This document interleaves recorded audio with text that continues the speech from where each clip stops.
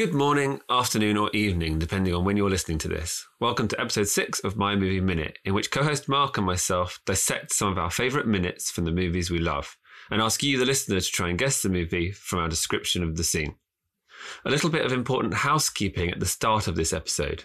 As you may be aware, if you've listened to the podcast before, immediately after we described the scene, we played the clip. Over the past couple of episodes, we may well have lulled you into a false sense of security as we've been playing clips from children's movies. However, this week's clip is rather intense and could be upsetting for some. It is from a 15 certificate movie and includes swearing, so whilst Mark and I don't swear during the episode, there is some swearing in the clip. More importantly, the clip includes the sound of a violent gunshot. As such, we wanted to include this trigger warning at the start of the episode. Just before the clip, you will hear our voice once more, so you have the opportunity to skip forwards 1 minute and meet us on the other side if you would rather skip the swearing and the gunfire. As you can probably tell, in contrast to previous episodes, we are looking at a much more adult clip today, and as such, just wanted you to have this information up front to make an informed decision. It's not all doom and gloom, and this is still a fun episode, so please do stick around and listen to our chat today. So with that said, and without further ado, enjoy this week's Movie Minute. What about you, bruh? What about me? Do you ever look at someone and wonder what is going on inside their head? Who are you? Are we enemies? Why am I on this wall? Let me explain. No, there is too much. Let me sum up. Drainage, Eli, you boy.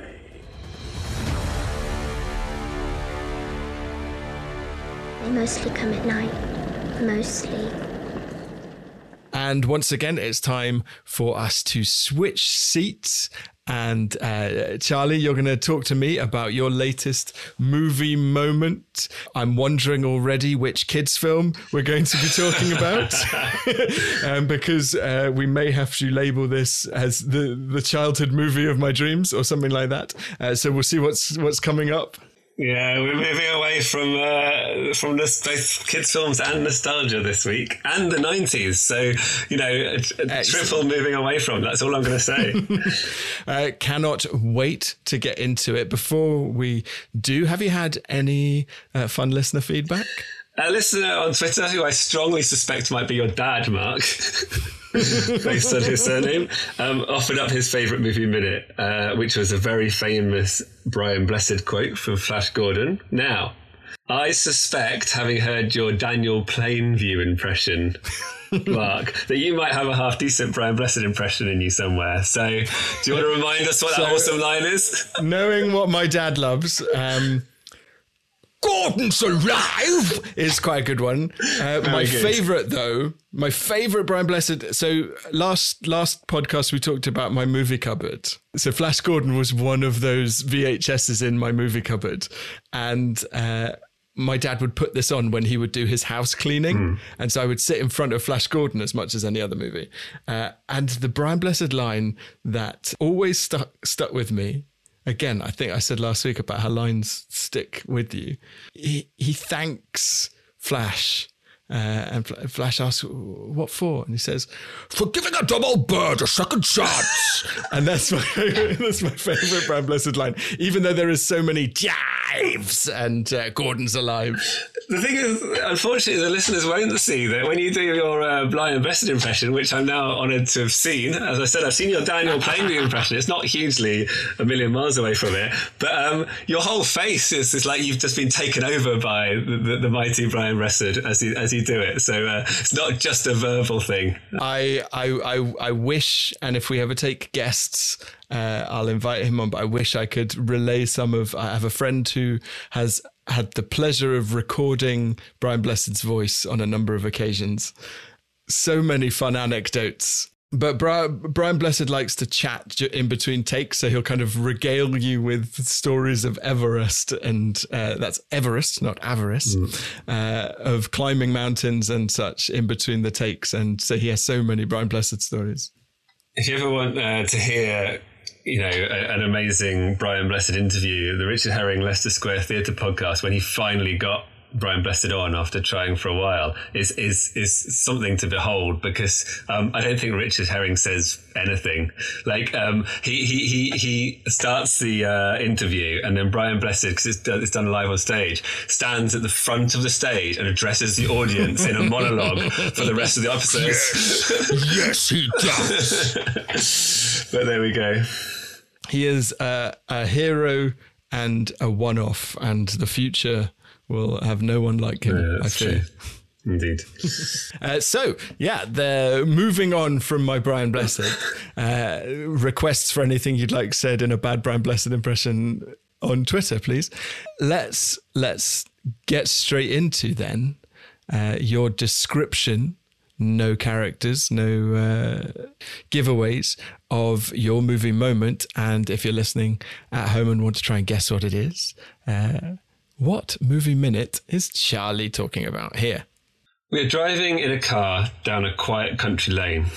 The car is full with the driver and 4 passengers, 1 in the front, 3 in the back. The front seat passenger blows a ping pong ball from her mouth into the mouth of one of the back seat passengers, who then transfers the ping pong ball back at close range before blowing it jokingly at the youngest passenger. This is met with a mix of disgust and laughter. Suddenly, a burning car comes rolling down a hill in front of them out of the woods and blocks the road. The car we are in speeds up but doesn't make it, then quickly starts to reverse. Suddenly, 60 or so people come running out of the woods and attack the reversing car, throwing stones and other objects or using weapons to hit the car. A chase begins. A window smashes. A burning can hits the car and explodes in flames. A motorbike starts to chase after the car. A gun is removed by the motorcyclist and a shot is fired. The motorbike pulls up alongside the car and one of the passengers opens the door heavily, causing the motorbike to violently crash on the floor, sending its driver and a passenger flying. Perhaps you got it from that description. Perhaps you're still wondering, but as warned at the beginning, we're now going to play the audio from the film. So if you want to miss out on the sound of that loud gunshot or that swear word, we will see you on the other side, and you can skip forward 1 minute from now. Do it again, do it again. Julian, that's disgusting. Look out! Jesus! Shit. Go. We're gonna make it. Come on, we're gonna make it. I'm not gonna make it.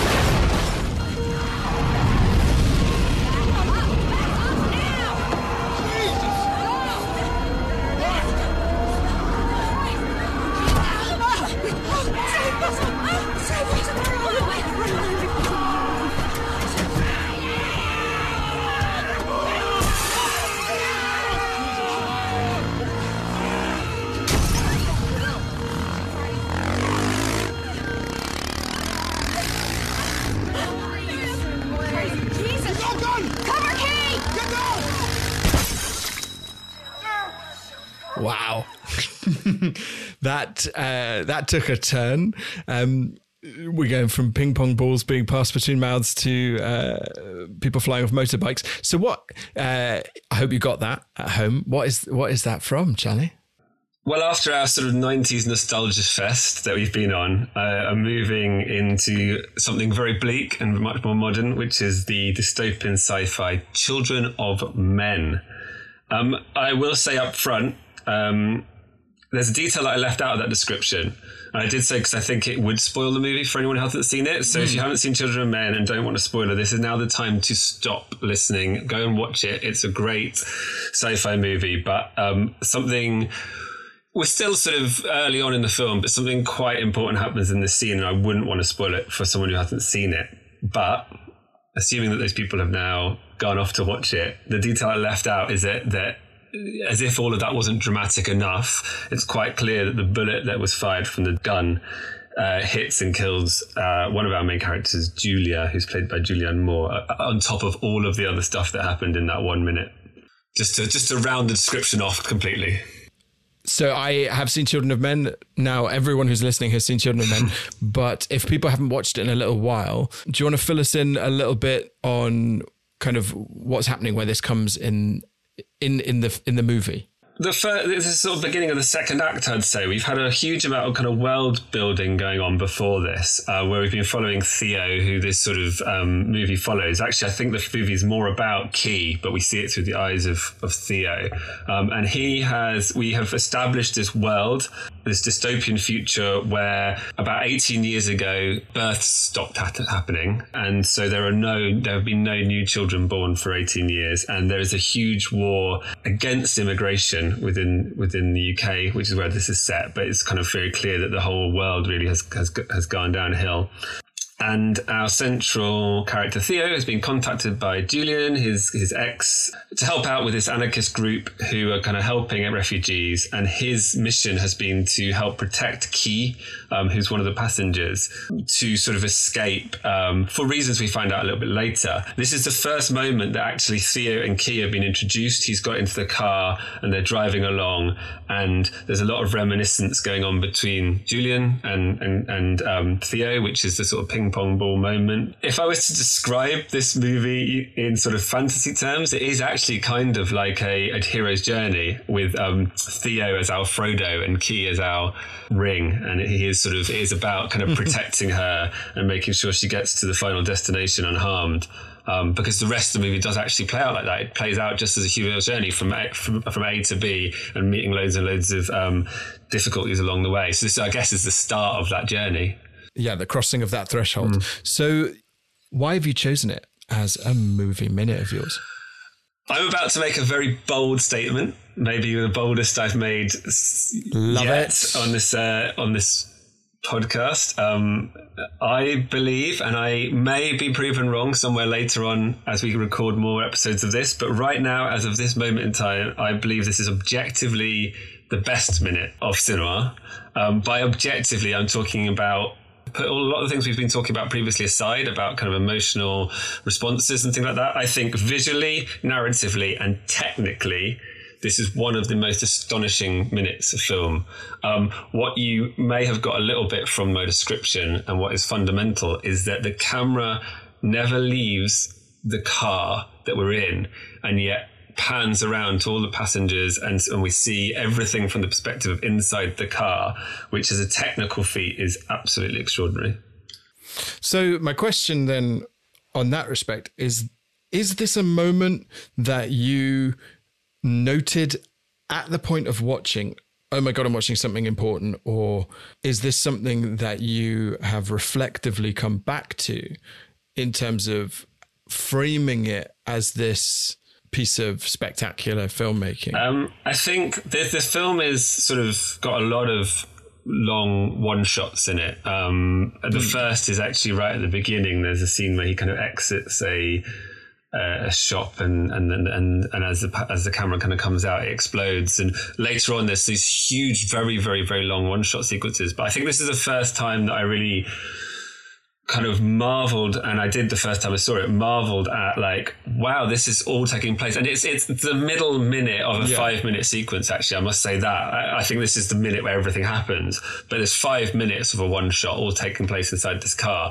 And I do remember sort of a couple of minutes in going, we're not leaving this car. And then when everything kicks off, and typically the camera would then take a wider view so we could see the people running at the car and stuff. But we're staying in the car. It's getting flames thrown at it. We're getting windows smashed.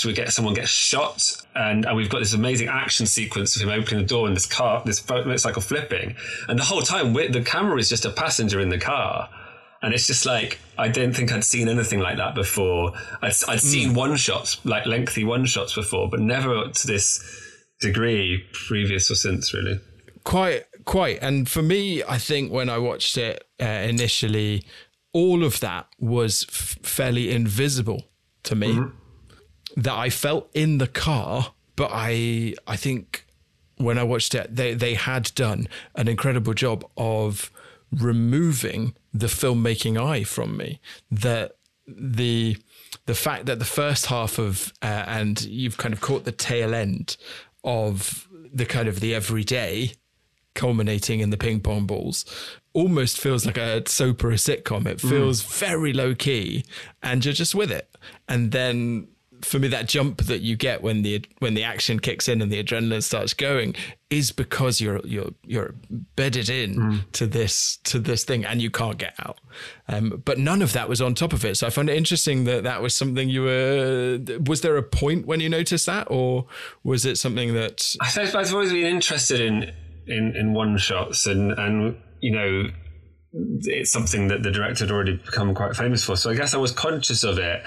Maybe I was looking for it a little bit. That didn't kind of take really away from the fact that I felt the power of the narrative. Because like I said, you know, when I'm talking about this objectively, I think narratively as well as technically, this is an incredible moment. And to, you know, that description I gave at the top, so much happens within this minute. And we are starting with, you know, equilibrium in the sense that we've got this lovely relationship. And then by the end of it, you know, we are in a full-on chase sequence in which one person has been killed. We've got so much kicking off.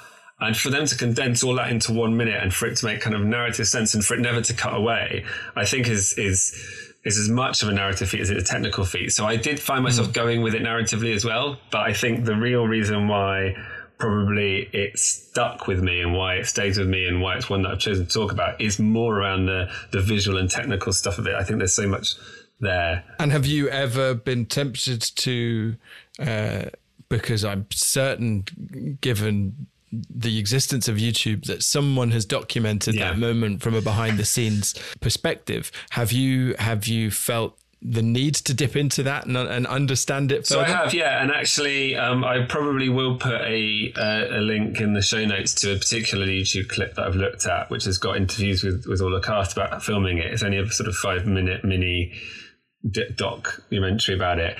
They built a car with a rig on top of it that had never been done before. 4 people, including the director, were able to sit on top of the car so that they were moving with the car from on top and able to sort of direct and as they went along. The camera itself that came down into the middle, which can move in every single direction backwards and forwards. As it moved, it says in this documentary, forwards, the seats that the people were sitting on were having to kind of move outwards to make room for the camera, which is all unseen. So it is a technical feat, and actually, you know, the 5-minute doc will do a much better job than I can do explaining what it looks like. But actually, when you see the car from outside, they'd sort of created this incredible rig that could not be seen from the camera's perspective. And so it was just a car driving down a country lane, and there wasn't sort of a lot of post editing going on. I remember at the time I was working in the film industry when this movie came out. And this is in the context of Alfonso Cuarón, the director's ability to make things seem invisible or to make it sound more positive, to include only what needs to be there. I remember reading the budget of this film and going, well, where did they spend that? because the film is so consciously low key, but that is reflected in its tightness and its streamlinedness beyond its bells and whistles. And so I was fascinated at almost, was it shortly after this he then went on, got hired to direct Harry Potter, which felt like the antithesis of this movie. The best Harry Potter movie, I think it's widely seen as. Starting by saying you made the boldest claim of this podcast, you've just maybe for some people made the second boldest. I think the thing is about him as well is that he will not ever have someone come on and explain the plot.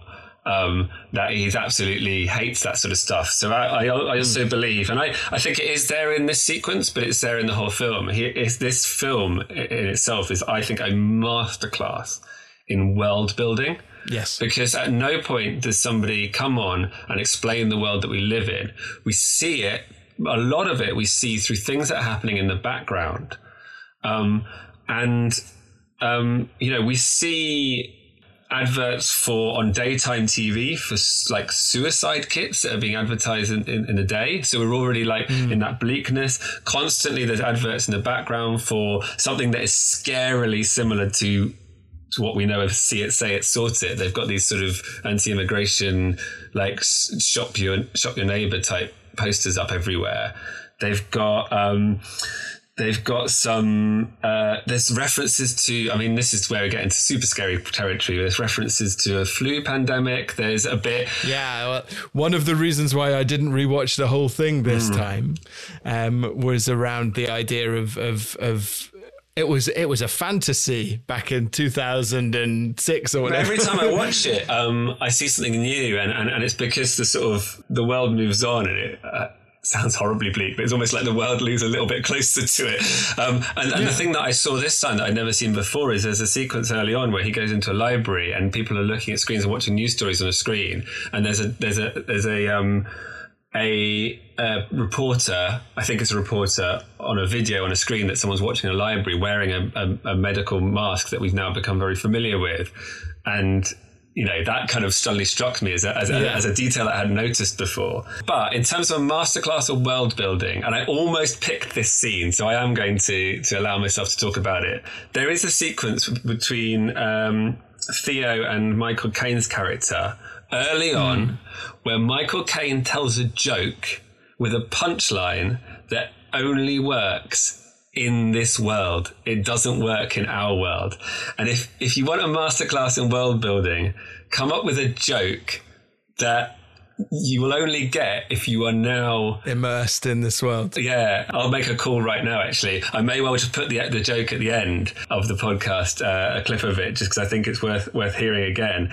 But it makes zero sense, this joke, and yet you watch the film and you laugh because the punchline works in the context of this world. So one of the things that this moment did for me, and I want to dig into it with you, is if you are a regular film watcher, there is a grammar that sits above all films that you walk in with, that you start to apply. And one of them is always, if this person is famous enough for me to know who they are, they're probably not going to die. Yes. Or they're going to die at the end as a gut-wrenching sacrifice, as part of that hero's journey, as part of that something you lose. Now, in this moment, it's one of those situations where, hang on a second, I was expecting them to be with us the whole time. Yeah, absolutely. Does that play into why this has the punch that it has? Oh, without a doubt, yeah. And it's one of the reasons why I made a point of saying it, even though I didn't want to put it in the original description for those who hadn't seen Children of Men. Like, you have no doubt when you see Julianne Moore turn up in the movie that she's going to be, you know, one of the central characters. And well, she's one of the few American accents in it, and Hollywood movies have American people in, and that means they're the important ones. I mean, it's up there with her death is up there with Samuel Jackson in Deep Blue Sea. That's a shocking. I'm going to go out on a limb now and say we are not going to talk about Deep Blue Sea on this podcast ever, as far as movie moments go. No, I mean, it's much more powerful than that. Yeah, absolutely. It's and also there's something about the fact that you found out that they at this point you found out that they have had a previous relationship together. I think either now or later in the film you find out that they had a son together who died during the flu pandemic, which may or may not be the reason for the infertility that's happening. But what you haven't seen is where, like, the love that they used to have. And to add to the gut punch of seeing this incredible actress Julianne Moore be killed off like a third of the way through the film, you've also, as you start to see a relationship you really want to know more about. Yeah, you see the relationship and you see this kind of fun little moment with the ping pong, and there's just this. It's just he's been a bit. He's like a miserable alcoholic up until that point, and suddenly he gets a little bit of humanity back. She has been this really, really sort of, you know, her sort of anarchism, activism has been absolutely everything to her. And so you haven't seen any humanity from her. So both these characters suddenly have this couple of moments together where all their humanity comes back, and then it's cut short in this most violent and dramatic way. It's a shocking moment, and you can sort of see why they wanted to do something quite technically different with it, because this moment is important enough to have an entire rig built for it in order to film it the way that, you know, he wanted it to be filmed. And where do you place Children of Men on that? I'm gonna ask you to rank it a little bit. On that kind of canon of dystopia, because we've had conversations in the past, because we know each other when we're not talking on a podcast, about science fiction. And we've talked about science fiction that doesn't have aliens or interplanetary transport, visitors or spacemen. And this was on that list of ones that you love. Yeah. I wanted to know where you sit this in the ranking of dystopian films, seeing as we are living through a dystopia. Is this peak? This is the very top. This is dystopian sci-fi at its very, very best. I've mentioned it before. The thing that I love more than anything in a science fiction movie is world building.